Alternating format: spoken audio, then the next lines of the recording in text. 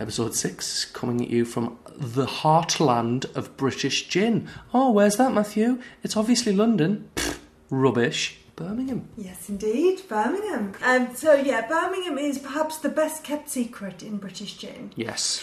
Because not a lot of people necessarily know, for example, that it has the best gin bar in the UK, which we'll visit in this episode, yeah. It's called 40 St Paul's. So 40 St Paul's is a tiny, tiny little bar, 28 seats, so room for 28 people. It's tucked away on a gorgeous little leafy old square in central Birmingham, away from the traffic and all the noise.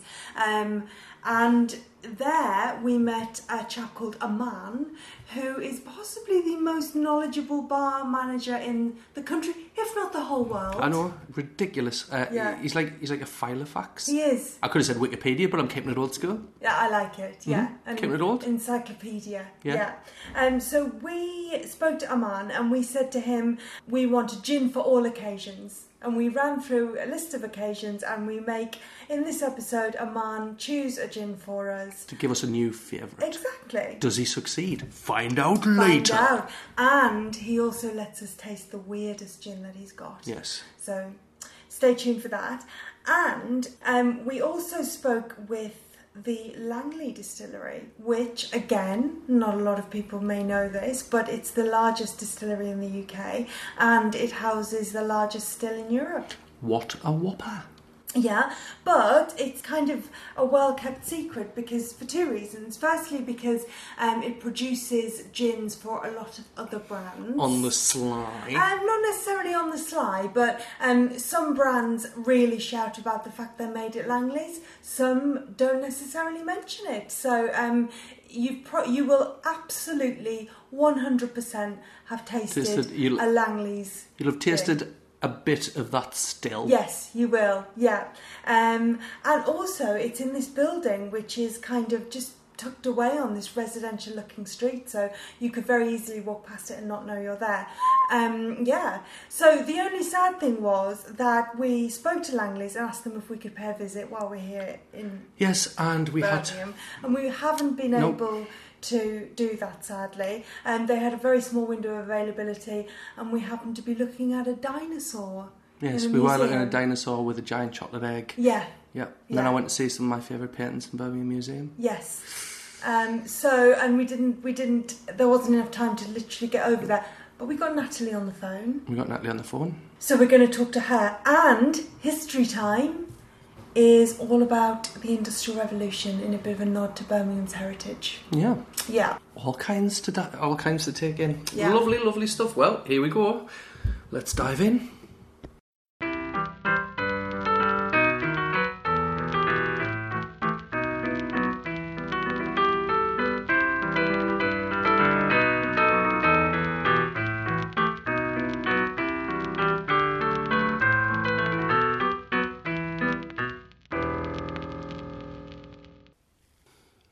History of gin in a red-hot hotel room. Yeah, absolutely roasting. We're here for World Gin Day, which is tomorrow, but to you it is last Saturday. Last Saturday. June the 9th is World Gin Day. I hope that you enjoyed yourself. Tell us what you're drinking. Well, at the moment I am drinking Larios 12. Beautiful Spanish gin that was given to me as a gift from a very good friend of mine called Paul McDonnell, who I know fine well listens to this podcast. He's a good man. Oh, hi Paul. Yeah, and he fetches us in. He fetched us a bottle of it before. Do you remember that one we got? I do. I remember it was a plastic bottle. It was in a plastic bottle. Now, Never seen that before. Now, you might go, oh, Matthew, I can't believe you're drinking gin out of a plastic bottle. No, it's a great gin. Get over yourself, yeah. It's great gin. Yeah. Oh, I'll not drink anything unless it's out of glass. Well, you're the loser, not me. You know, I used to have a cat that would only drink out of a pint glass. Yeah, that is because you are a terrible owner. I took him to the vet. A terrible owner. And I said to the vet, I'm worried about him because he wasn't eating and stuff. But also, he doesn't like to drink out of his bowl. And she said, don't worry, last week I had a cat in that will only drink water out of a wine glass that's on a coffee table. Well, that cat is an idiot. Yeah, as are people who disparage gin that comes in plastic bottles, because Larios is very good, but this isn't in a plastic bottle. A blue glass bottle. This is Larios 12, and it's called Larios 12 because it's got 12 different botanicals in it. Yep. Is that correct? 4 different types of orange fruit. Orange, mandarin, tangerine and clementine. Good Lord. And grapefruit, lime, got orange blossom as well. Just all the oranges. It's delicious. It's absolutely delicious. Fantastic gin. And to top it all off, we're having it with Fentiman's Botanical Tonic Water, which I'm going to make a bold statement, Matthew. This is the best tonic water I've ever had. That's the boldest I've ever heard. So we're roasting. We're going to bring you this brief history time. Brief history. That is very much inspired by being in Birmingham. So it's Britain's industrial heartland. It's got a huge history of manufacturing. Yep. Obviously, this area is called the Black Country because of the big cloud of pollution that used to hang over it. Is that genuinely why it's called the Black Country? That's why, yeah. So basically this is about the Industrial Revolution, the gin's inclusion in the Industrial Revolution. Exactly. So because we're here in Birmingham, we thought industrial theme, let's have a chat about gin drinking at the time of the height of the Industrial Revolution. Tell you who probably enjoyed a gin at the Industrial Revolution. Who? Jethro Tull, when he was inventing the seed drill. Oh, Matthew, we're not going back to the seed drill. Only fact I learned about the Industrial Revolution, and I'm not just going to let it go to waste.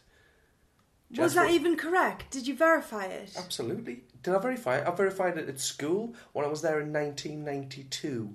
Thank you, Mr. Donkin. Mr. Donkin? Mr. Donkin. He was the history teacher. Duncan. Donkin. He was a one of mine. Looked like Dave Allen. I liked him.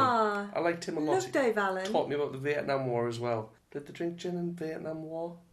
Well, I'm going to say yes. Last week we talked about the fact that in the 20th century gin became a very American phenomenon. Mm-hmm. They may have had some gin supplies with them, but don't know.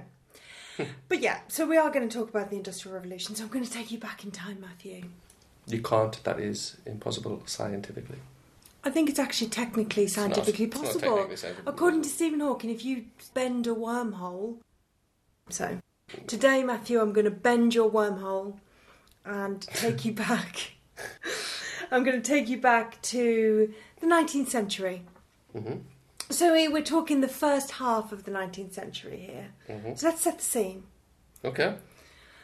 We're in a tiny freezing home somewhere in Britain's industrial heartland, perhaps in the Midlands, perhaps in the north. Let's say in the north of England. Okay, we're in the north. A man walks through the door of his home. Hello, man. He's greeted by his wife. Hello. Who asks him how his day was. Why are you clearing your throat? I'm just about to relay this imaginary conversation. How are you going to relate? Are you going to relate with voices? Yeah. Oh, God. Look, I've been working on them. I mean, you haven't. Okay, let's just throw ourselves into it and see how we go. Okay. So, wife asked him how his day was. 14-hour shift Where today. Where is he from? I don't know. I guess I think I'm probably edging towards Yorkshire in that accent there. Really? Yeah. Yorkshire. Is this where it happened, or is this the only accent? Well, you can there do? were many industrial towns around Yorkshire. There would have been Bradford. There would have been obviously Leeds. Okay. Right. Okay. Carry on. Right. 14 hours. What is the matter with his voice? What has he got a stutter? He's a bit raspy. He works in probably a cotton mill. Why is that giving him a stutter? That he's raspy. He's very tired. You're saying people with speech impediments are just tired. Is that what you're saying? Maybe a good nap will sort out your stutter. Okay, there weren't speech therapists back then. He's struggling. Okay. 14-hour shift today. Now he's cured. He's cured so that we can continue. Okay. Right. That was lucky. 14-hour shift today, love. I was given that leather strap for not working fast enough. I got my wages docked for whistling, so I won't make my full 75p wage packet this week. I'd be furious if I was his wife. Why? Stop whistling. Well, he maybe didn't even realise he was doing it. So the thing is that people would be whistling or their concentration would go a bit and they'd actually get fined. Anyway, he continues. How about yours, love? Oh, you're doing the girl's voice now? Yeah. Oh, good. 14-hour shift. What are you putting a voice on for? You've got a female voice. 14-hour shift for me too. 2 people died on the factory floor, but no fines today for me, so I'll get me full 35p this week. Note, she gets a little more than half of what he gets. I mean, how's that for a gender pay gap? Yeah, standing with your sisters. Yeah. a child walks in. Hello. And how was your day? Is that the kid? No. Christ. No. He's an odd people around, isn't he? No, this isn't the son. Okay, sorry. And how was your day, son? The father asks. Alright, so it's the son now.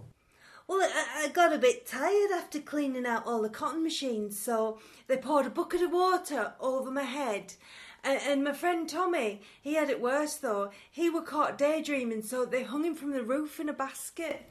Seems a bit brutal. If I was the dad, I'd be more concerned. Yeah, that happened. Why was he letting them go to work? They had to. They were absolutely impoverished. I mean, if you only made 75p a week, you'd put your son to work. So these genuinely are the conditions that people faced. So men earned little, women earned less, children less still. As a result, factory workers would prefer to employ women and children to men. Men would reach adulthood and then get sacked because they were more expensive. Is this why crime happened?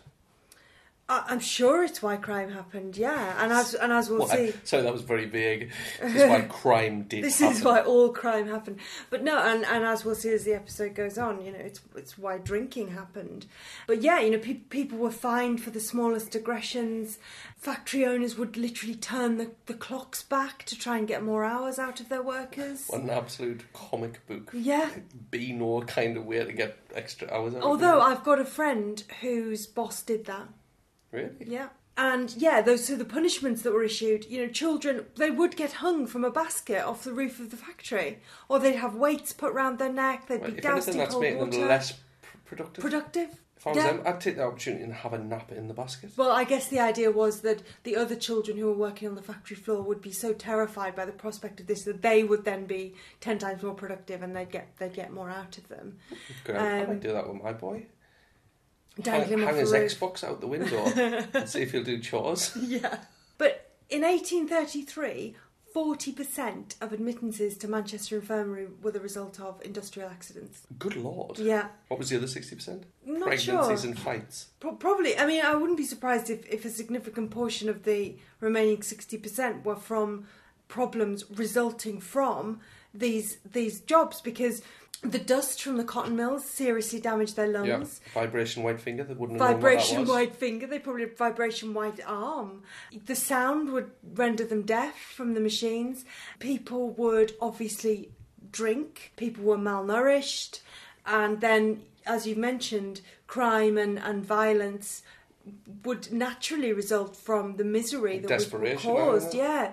I mean, orphans, bless them, had it even worse. So not only did they have to do the same long shifts in the same factories with the same conditions, but then after... pickpocket groups and sing songs. Yeah, and sing songs. Yeah. Oh. And kick their heels together as they ran down the street. Poor things. Yeah. But no, after the working day was finished, they then had to just nip to the barracks, which were attached to the factories, and sleep in the barracks. So the kids who were on the next shift would get out of the beds, they'd get into the beds, and the ones who just got up would go and do a shift. The other ones would sleep for a bit. Constant rotation of orphans working in these cotton mills and other factories. Grim. It was absolutely grim, but so where does gin come into this? I hear you ask. But Sarah, we have gone on about the Industrial Revolution for ages, and this is a gin podcast. Where is the gin? Well, the gin craze of the previous century was over. We hadn't stopped drinking gin, but you know, the worst of the craze had come to an end. Having said that, there were technological advancements happening, including Mr. Coffee's continuous still. Yes, Mr. Coffee still. Can I have acknowledgement that I've learned something? Yes, Thank absolutely. You very much. Mr. Coffee still. Yeah. Can you acknowledge that you now know about Jethro Tull's seed drill? I acknowledge that I know about the seed drill. Yes. I still don't know what a seed drill is. Passing it on, Mr. Donkin. Right there with your brother. So yeah, the continuous still made it easier to manufacture higher quality gin in much larger amounts. And as we've talked about in a previous episode, the cost of gin was going down again. Mm-hmm.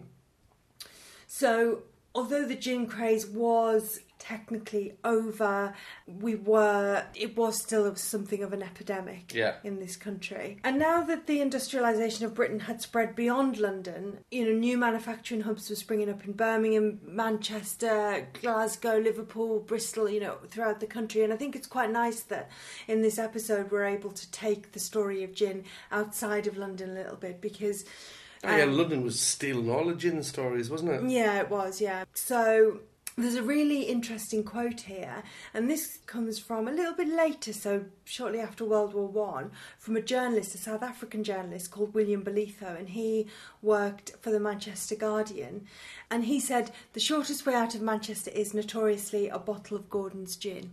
Bullshit. Why? You see the M62? And then you got...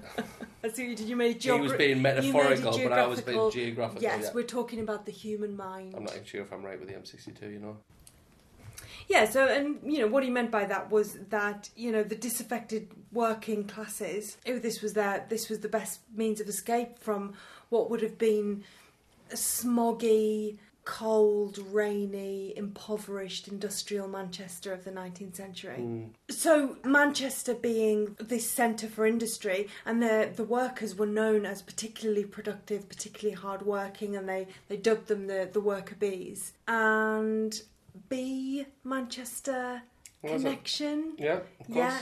So the motif for Manchester even today is a bumblebee. And to tie that in nicely with gin, you'll notice that the Manchester gin bottle bears that same bee motif. And, that bee symbol has become synonymous with community. With community in the wake of the tragic bombing. Manchester bombing that happened. So it's nice to see their all that hard work of their industrial past still getting a mention. Remember, right, it obviously means something different now, but at the same time it doesn't, which is nice. Yeah. It means something different to a lot of people, but the fact that it does is still a nod to its ancestors. No, definitely. And the workers in these cities, they built Britain. These workers, the infrastructure that they built, the iron bridges that you see, and many of them still there today. So let's take a trip to Glasgow and see what's happening up there. All right, I like Glasgow.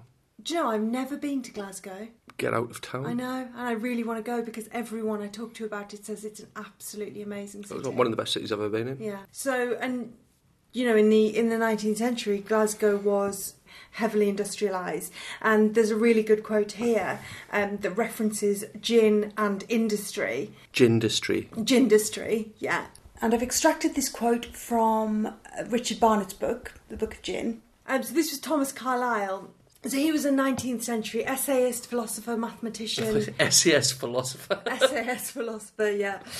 He was from Scotland, and it's quite long, but the way he writes is so beautiful and so descriptive that I kind of want to read it all. So I'm going to. And it's about the plight of the Glaswegian factory worker. So he says, "Too surely they do in verity find the time all out of joint. This world for them no home, but a dingy prison house of reckless unthrift, rebellion, rancour, indignation against themselves and against all men.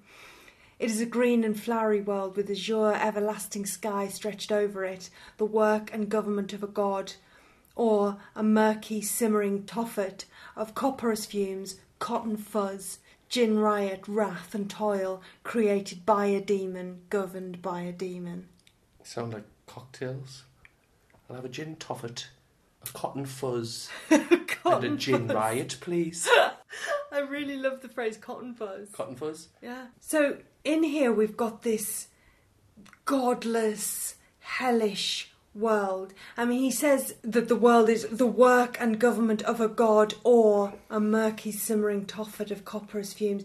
And I think around this time Thomas Carlyle was actually losing his religious faith. And gin riot, like you say, it's a great word. And this could mean the kind of the chaos in your brain that's wrought by gin. Mm-hmm. Or it could be a reference to the idea that, gin was seen as an accessory to the pockets of social uprising that, were resulting from these hideous working conditions. And as we discussed on a previous show, the artists and freethinkers and rebels of the 1800s really took to gin as their kind of muse. So that could be what he means here. But then we started to see social reforms starting to happen. You know, we couldn't keep grinding down our workers like this, and even some of the mill owners themselves admitted that, you know, something even had to the change. evil ones had to change because yeah. they realised how evil they were being. Yeah, and I think they also realised that on a purely practical note, their workers were just going to die. Like, they were just going to get ill, they were going to get less productive, and then they were going to end up dead. Oh yeah, it was nothing. Oh, so it wasn't compassionate. I think it was probably with a combination. I think some of them genuinely cared, and I think some of them thought, actually, and in fact, they started to look at trying to reduce gin consumption once again. Such spoil sports. Yeah. So working conditions were improved, there were educational reforms, the voting system was reformed to make it more democratic, although I should point out that women still weren't allowed to vote in the 1830s. And as Britain's economy started to really boom, there was an increase in the number of, you know, white-collar workers, is what we'd call white-collar workers now, so administrative workers, government workers, and also entrepreneurs as well. So this new middle class kind of started to Middle form. class back then. It was the new middle class. Volvo horse and carts. Yeah, exactly. Hummus gruel. Smashed... Smashed rat meat. smashed rat on sourdough toast. So, we talked about gin palaces previously, and we talked a lot about London and how they started to spring up around London, but they'd also started to come to the northern cities, and one Sheffield MP called James Silk Buckingham, he was really worried about his constituency because the people of Sheffield were drinking gin an awful lot. And who can blame them? Not me. No. So he really wanted to kind of lift them out of their gin hole that they were in. I'd live in a gin hole. So yeah, he wanted to get them to start contributing more to society as well. So again, not sure if it was entirely benevolent. But yeah, he rallied this select committee of MPs and they proposed a plan for civic improvement. So that included opening up free public parks, libraries, museums and galleries. And what they thought it would do is that after, you know, a hard week's work, it would give people something else to do. Not just go down the gin palace and get drunk. You know, they'd maybe want to spend time with their family doing something that was wholesome, I guess, for want of a better word. And one of these establishments that opened its doors to the wider public was the National Gallery. And I realise we're back in London for this part of the story. But I really wanted to give this example because it's such a lovely example of, you know, this amusingly clumsy meeting of the economic classes in these, you know, under these reforms. So a chap called Thomas Owens, he was the head of the National Gallery at the time, and he was absolutely dismayed because one day this family who were, you know, they were a poorer family, they walked in and had a look around the gallery, and then they sat down in one of the communal areas and pulled out a picnic basket with a full picnic. Like Yogi Bear. Yeah, which included gin, neat gin, and some food and snacks. So, you know, he was horrified by this and approached to this family to tentatively ask, you know, what the fuck are you doing having a picnic in my gallery? Did he say that? He didn't say that. I think he probably just said, so, excuse me, madam. Why did he talk like that? They all talked like that, didn't they, back then, the upper echelons? Nobody talked like that. Excuse me, madam. Nobody talked like that. That sounded a bit like Margaret Thatcher. It was a bit of a Victorian dandy. Well, that's probably what he was. He was the head of the National Gallery in the just before. Oh no, 1840. So it would have been just about the Victorian era, yeah. So, completely unfazed by his approach, the woman, the mother, she just, you know, she pulled out a glass of gin and bottle and said, "Come and sit down and join us. Have a glass of gin." What a lovely offer. Good on her. Yeah. Of course, he didn't take her up on it. He was probably horrified. Ran off. Probably ran off screaming at this having a little cry. Yeah. But I love this because it's the kind of it's a misunderstanding, like that he would never have anything to do with it, and she was just like instantly like, "Hey, I love join how little my she whole cared family. about Come join it. me family." Yeah. And the offer was, I mean, I bet she had I bet that picnic probably was a treat. Yeah, it cost you a bit, like, it cost you a little bit extra, you know, Yeah. like just have a nice day out. And he's turned his nose up at it. Yeah. Yeah, we'll kind of leave the story there, but, you know, bringing it up to the present day, I mean, obviously class boundaries now are far less defined than they were back then. Yeah. I mean, I imagine, like, they still wouldn't be too happy with you in the Tate if you pulled out a quiche and just started munching away, like. I think I might have pulled out a block of brie once. I don't think it was the Tate. Person. It was something like a gallery or something. But I feel guilty for using a phone in a gallery, let alone eating a block of cheese. You're a disgraceful person. When you've got to have cheese, you've got to have cheese. No, you don't. There is no medical condition where you have to have cheese. So where were we? Class boundaries far less clearly defined, and working conditions, needless to say, significantly improved. But hard work and drinking culture still, I think, go hand in hand. The whole, British culture, I think, living for the weekend is, getting over the hangover. Yeah. If you see someone hungover, there's no, like, it's either you help them or you just go, feel well being there. Yeah. Big weekend, me too. But I think, apart from the fact that our living conditions are a heck of a lot better, I think, drinking is more aspirational now. Oh yeah. It's not just an escape. It's definitely an escape, but it's not just an escape. We're much more engaged with, brands and the kind of aspirational. I mean, we're doing a gin podcast, for God's sake. Can you imagine somebody in industrial Birmingham or Manchester in the 1800s? I've got a wax disc about how much I like gin. Trying to put it on the gramophone. Get out. Yeah, so gin had a job to do, or to provide a bit of oblivion from the daily grind. But I think we can definitely say that it's still very much part of the working, resting cycle. But so tomorrow, we're going to go out into this still a very hard-working city. Yes, beautiful city, Birmingham. Yeah. Still a centre of commerce, and we're going to go and find out how Brummies take their tipple, how they relax at the weekend. So that is the history of the industrial side of gin.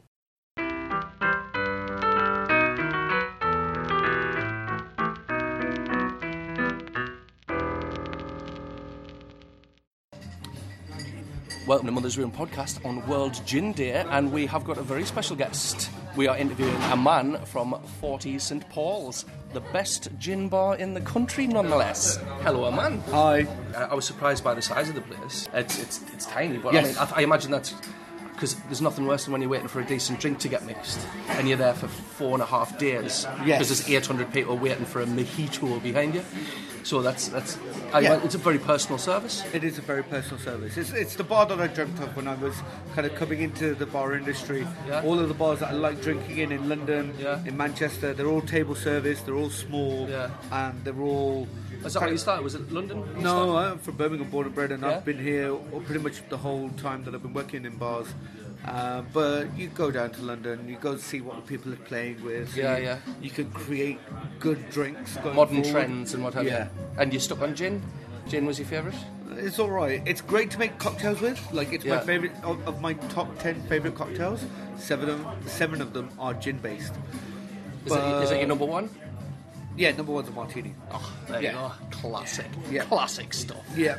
I've always enjoyed gin as an idea and it's so flexible, isn't it? And historically as well, it's got a great story. A fascinating story, isn't it? Yeah, it really is. It really is.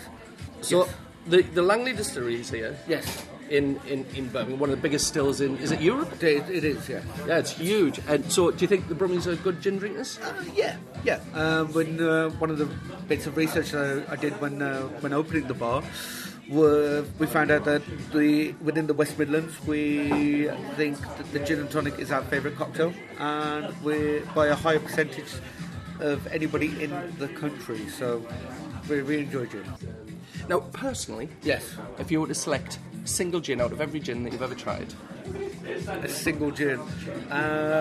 You're asking some very difficult questions, Matt. Yep. Well, I didn't come in here to polish your ego, buddy lad. I came in here to find out about gin. Horses for courses.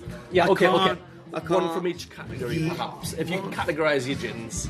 So, for a martini, my personal martini is a Beefeater 24 martini, 4-1 with Lillet Blanc. I know some people might say it's not a true martini, but it's mine, so... We are at a picnic. At a picnic, so... Picnics generally have quite sweet, rich food, and I'd want something that's clean and fresh to counterbalance that, and also work really well with the weather. So maybe the Blackdown Sussex Dry, which is really quite again really clean and fresh. Uses silver birch sap as one of its key botanicals, so you've got this really kind of this rich sweetness that's still really fresh at the same time. That's a picnic gin? Yeah. Okay, now we're off to the beach. Off to the beach. What gin are we packing? Getting attacked by seagulls, that kind of thing. Yeah. So you want something with a really heavy bottle? Yes. To protect you from that is correct, the that is a good seagulls. answer, yes. With maybe some reach as well, so something long, thin and heavy. Maybe we'll take a stick for these seagulls. Yeah, let's not waste gin. Yeah. So for the beach, again, something fresh, clean, but this time with a little bit more of a citrus minerality to kind of work with the sea air. The salty sea air. Yeah. And also the salt of the chips, and potentially, I might go with Heppel. Actually, it's one of my current faves. They use 3 different types of extraction for the juniper flavour, including a proprietary nitrous oxide extraction where they steep Macedonian juniper in liquid nitrogen and then pass that through. So the liquid nitrogen basically tears apart the juniper berries and then and takes up some of the flavour, and then they pass that nitrogen through the gin. So it's like Buck Rogers. Genuinely, these guys are really, really interesting with this with what they're using. They use it like blackberry leaf is one of the key botanicals. Blackberry leaf. Never seen that. It's one of the it's a very interesting conversation. Interesting botanical. All right, so the Heppel gin, that would be a beach gin. Winter gin. So it's not necessarily a gin. Well, actually, it is a gin, but it's served in a specific way that we do here. So for our winter gin and tonic, uses bathtub gin, and we blend that with a homemade salted caramel syrup, and a drinking chocolate from a chocolatier around the corner that won best drinking chocolate in the country. It's pretty spectacular. I think that would be what I would want to drink.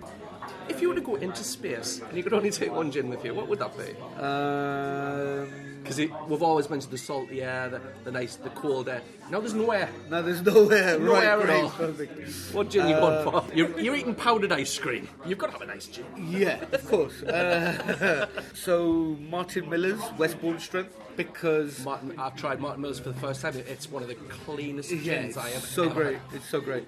The Westbourne Strength is slightly stronger. It uses a little bit more juniper, so you get that clean, fresh juniper flavour profile. Because their gins are fresh. They're not like stewed. They don't have that kind of musty juniper that you get with certain gins.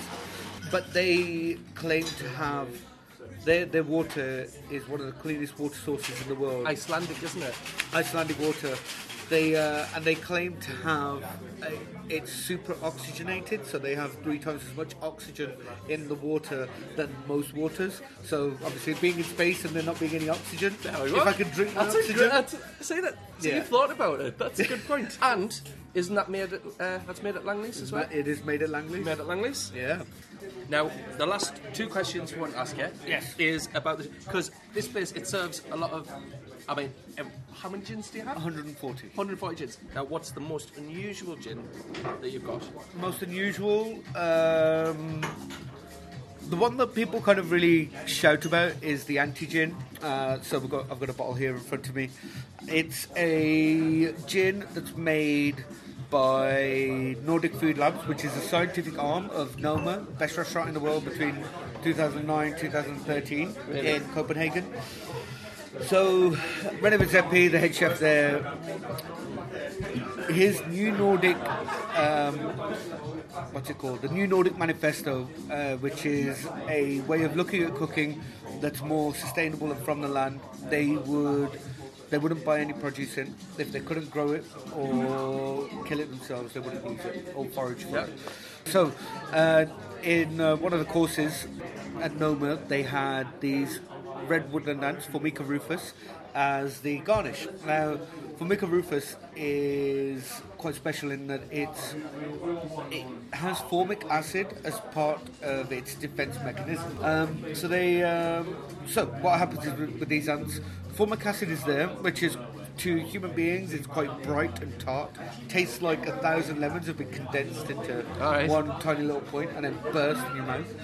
That almost sounds delicious. It is. There's a restaurant in Birmingham that uses them. What happens is when they get stressed, the abdomen starts to dissolve and it taints the formic acid. So you lose that freshness and it becomes really quite acrid and just horrible. So what the guys at Noma were doing, where their foragers would go out to this forest just outside Copenhagen.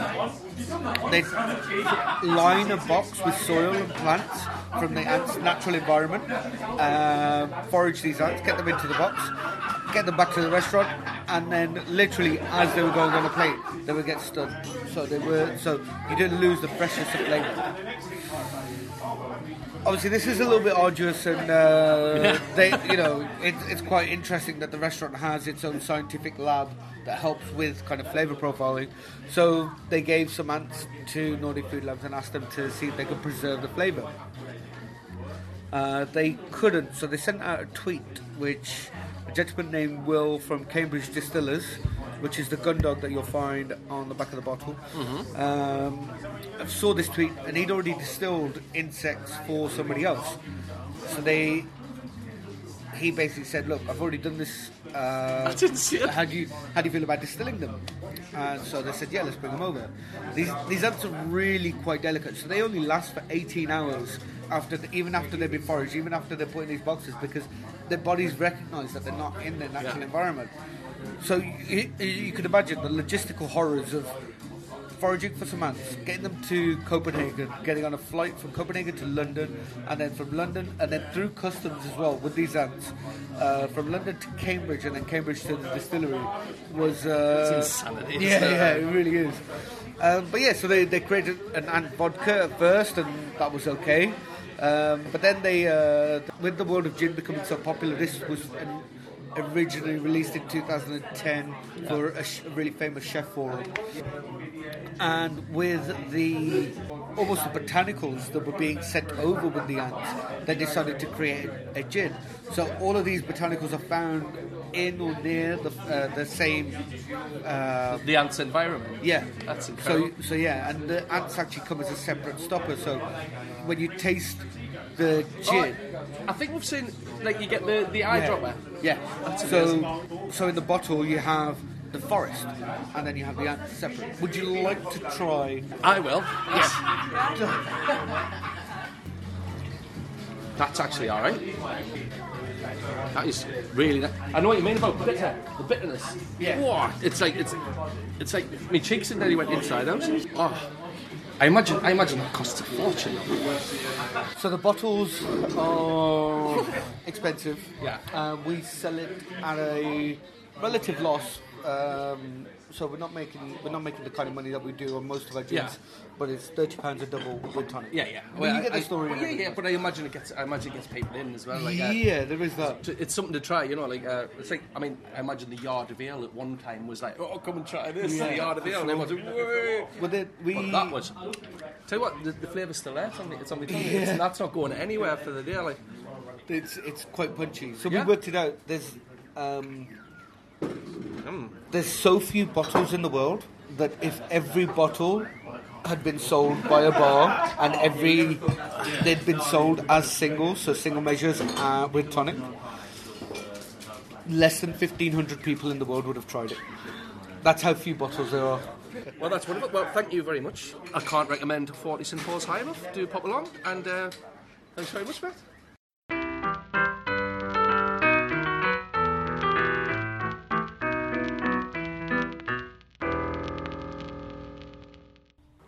Gin News headlines today. This'll do nicely. Aberdeen Festival launched as Scottish gin industry booms. Aussie gin lift-off requires fat bastard. Gin are out. Brexit could lead to gin shortage. This'll do nicely. Aberdeen's festival launched as Scottish gin industry booms. The weekend of the 14th of September will see 25 gin companies coming together to celebrate the Scottish gin boom. The G2 Gin Festival will showcase a range of gins and exciting recipes. Visitors can also attend masterclasses throughout the 2-day event. The announcement is unsurprising given the surge in the popularity of Scottish gin. There have been a few new Scottish gins coming out recently, haven't there? There certainly has. There's been Oro, which we talked about a couple of weeks ago, Yeah. and one that I'm really excited about, which we've already mentioned on a previous show, which is Raven Gin. Raven Gin, yes, we're in touch with them. Yes. Can't wait to get in touch with them. And they've got a couple of their mates on board. We're going to have a very special Scottish I think Scottish theme. we're going to do a Scottish episode because there's so much going on in Scotland at the moment, gin-wise. I mean, it's so exciting. Oh, so good. In fact, I think I read a thing this week that said Scottish gin accounts for something like 70%. It is 70% of all of the UK's supply. Yeah. Now then, Aussie gin lift-off requires fat bastard. What's this all What about? could this mean, Matthew? There's an Aussie gin producer who's so taken with Scottish gins that he's named his still in honour of his favourite Scottish character, Fat Bastard. Wow, Scottish character. You might as well have called it Shrek. Yeah, exactly. It's just a Canadian man putting on a really bad Scottish accent. Yeah. The craft distiller Paul Messenger, a former geologist, was inspired to start his own distillery after learning about the Scottish small farm distilleries. He was so enamoured by the Scottish production methods that he set up a distillery in a shed in New South Wales. But it sounds impressive what's going on in Australia. Australia's taken off as well. It's that ink gin as well. That's from Australia. I've seen that, bright purple. Yeah. I'd very much like to taste that. Yeah, so what's this brand called that he's got? It's 4 Pillars gin. Oh, Four Pillars. I've heard of this. They've got all sorts of interesting. Well, that's the thing, isn't it? Like, that's why I'm fascinated by gin. Like, it all depends on the botanicals that are available to you. Yeah. So obviously, a Scottish gin and an Australian gin and a Canadian gin are going to be entirely different because just because of the availability of botanicals. Yeah. So Fat Bastard apparently is the still that they've got. So that's the still. He's named it Fat Bastard. Yeah. Yeah. Yeah, I'm not just being horrible about the man. No. It's not even this Fat Bastard. So, Australia's first Wharton Forsyth still, which was built in Scotland and is hailed as the Bentley of stills. Wow. 6,000 litre device. Wow. That's what it is. 6,000 litres. Good Lord. The quote from the fella said, gin is able to show a sense of place through unique and often indigenous botanicals, as we were saying. I like that. So he's set up this distillery in a tribute to Scottish gin distilling, but he's given it a really authentic Australian flavour. Yeah. With all the native botanicals, and I'm sure meant in all good humour has named it after the non-Scottish Scottish character. Yeah. Last story. Gin or out. Brexit could lead to gin shortage. Oh my God. No. The Wine and Spirits Trade Association has warned that a no-deal Brexit could lead to juniper shortage in the UK. I mean, I've been assured that the value of my house is going to plummet anytime soon. I'm handling that. Gin shortage, nah. That's how you're Not handling having that? Yeah, that's how I'm the handling problem. it, yeah. They were about to take your gin away Yeah. as well. I mean, Your house price and your take gin. my home, take my freedom. Don't take my gin. Well, So why? Why is this going to happen? well, Brexit could lead to a juniper shortage in the UK. While juniper does grow in the UK, there's not nearly enough to keep up with demand. To make matters worse, British juniper is susceptible to a native pathogen. I'll tell you which one, but I really can't pronounce it, so I'm not going to bother. We'll leave it. Just rest assured it's a terrible one. So we can't grow enough? No, we're just drifting away from the rest of the world without gin. No. I'll swim to France. I'll swim to goddamn France. We'll do that. So, So bleak gin news today. bleak gin news. Bleak gin news.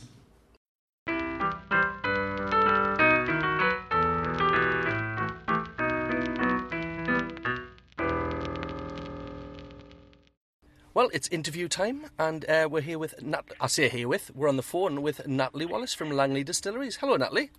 Hello, how? are you both? We are very well. We are sitting in a hot car doing an interview because we know how to live. So, you work for Langley Distilleries, which we understand is one of the biggest in Europe, if not the biggest. It is, yes. So I am sixth generation family member to work within our family company, which was founded in 1805.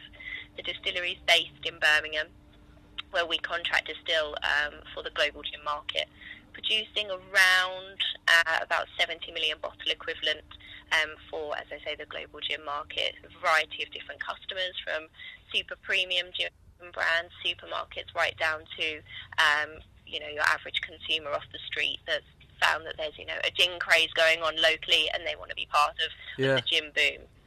That's impressive. You do small batch as well as absolutely gigantic. 70 million seems like a lot of bottles for any. How big is this place? Well, the distillery itself has quite a small footprint.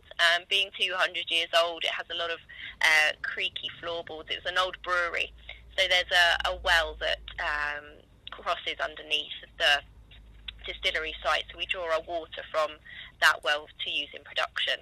But our stills, we have a family of 7 up at the distillery, or copper pot, ranging from 300 litres, which will give off around about 10,000 bottles, to Jenny, who's our biggest still, and when we run her, she's 12,000 litres, which will give off around 250,000 bottles in each distillation. 250,000 bottles. Wow.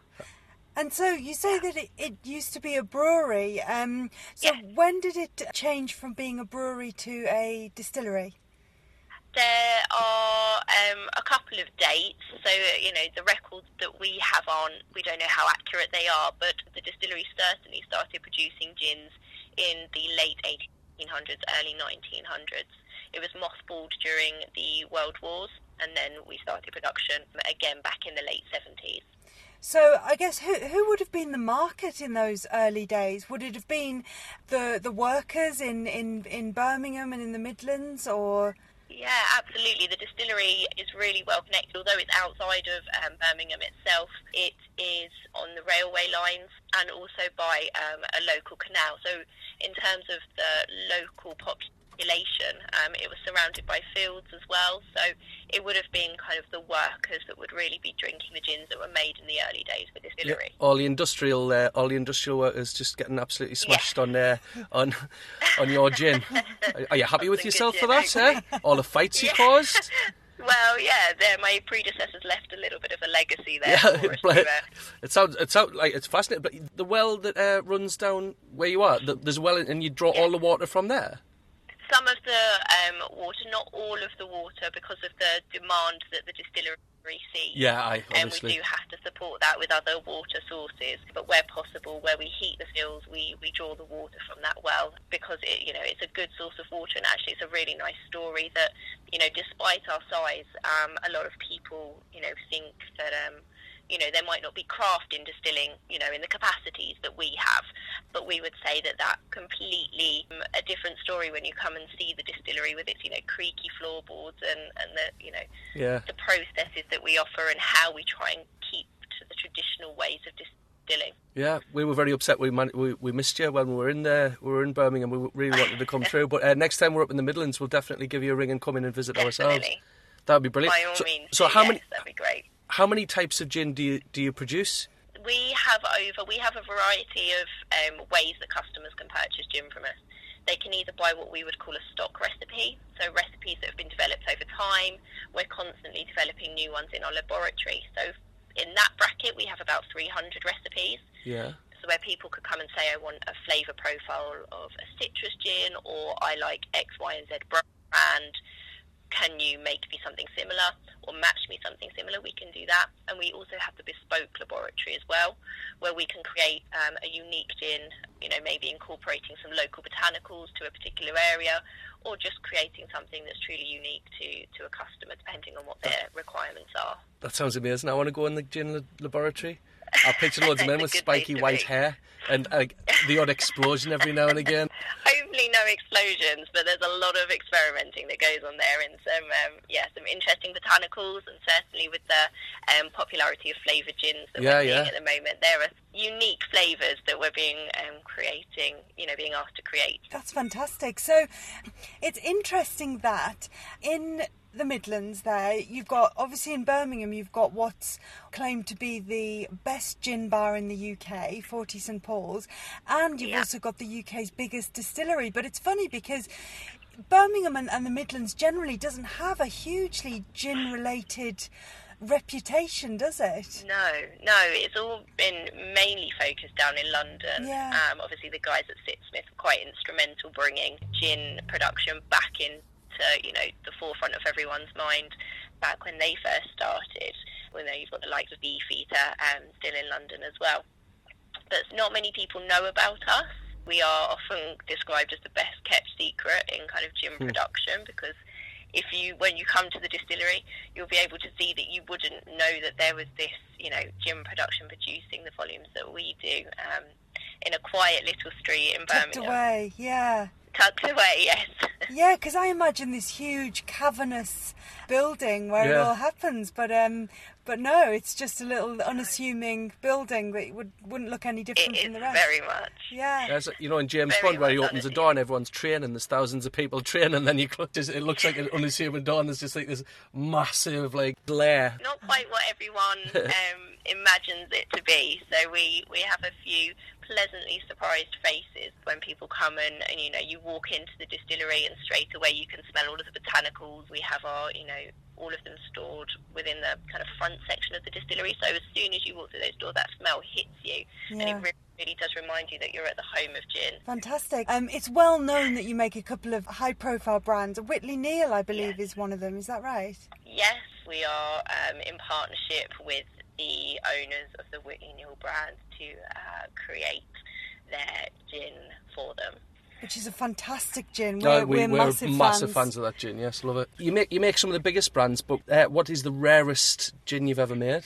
On one of our oldest stills, named Mackay, it dates back to the early 1800s. We refurbed the still last year. It's always been at the distillery, but we've never quite used it in commercial production. So we ran a special recipe that our master distiller created. We gave him free rein and said, create whatever you want. And he came up with a wonderful recipe that we've called our Distiller's Cup, which has got 15 botanicals in there. So it's a really complex gin at 47%. It's got lilies, iris, grains of paradise in there, with a hint of fennel. So it's a really unusual gin, and that we created in a small batch to celebrate the distillery and over 200 years of production. And do you have your own brand of gin as well, don't you? Yes, we do. So we have Palmer's Gin, which is our family name. So that's where the Palmers comes from. Yes. So my great-great-great-grandfather was William Henry Palmer.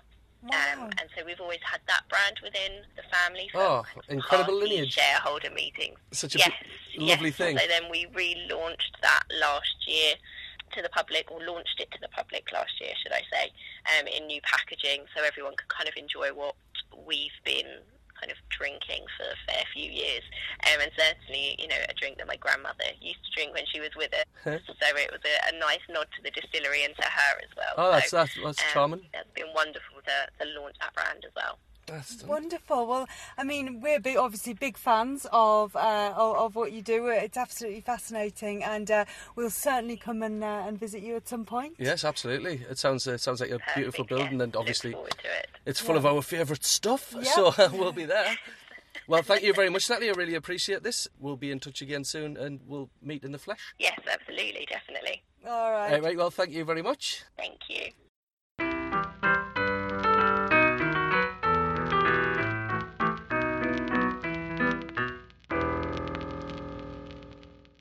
That's it. Birmingham done and drunk. Yeah, tried and tested. Yeah, all the bestest gins. Approval given, yeah. Oh, absolutely. Go to 40 St Paul's if you can. Please go to 40 St Paul's. Beautiful place. I mean, book ahead. It's tiny.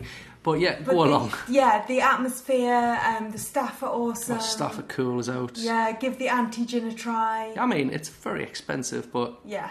There you go. Apparently, if all, like you said... 1,500 people could possibly have tasted that if it was all done in single measures. So that is a rare gin. A real rarity, yeah. And just so you know, ants taste foul. Do they? Yes. I didn't taste because obviously I'm vegetarian. It was like a gazillion lemons at once. Wow. It was like a lemon weed on me tongue. Wow, I'm Unpleasant. kind of intrigued, but I managed to Unpleasant. resist. Yeah. So thanks again to Aman for having us at 40 St Paul's. Thanks to Natalie from the Langley Distillery for chatting to us. Definitely going to visit there. Definitely going to go and visit there. Sounds fascinating. Yeah, no, absolutely. And also one shout out this week to Mr. Jason Manford, Yes. the Popular comedian, Yes, you who know, and gave- lovely, all-round lovely guy. who gave us a bit of support, a bit of a tweet. Bit of a this tweet. week. That's nice. Thank you for that. Well, we'll crack on with next week's episode. It's going to be great next week. I'm not going to tell you what it's going to be about, but I'm excited about next week. I'm quite intrigued. I don't know yet. What's it about? Actually, wait. Goodbye.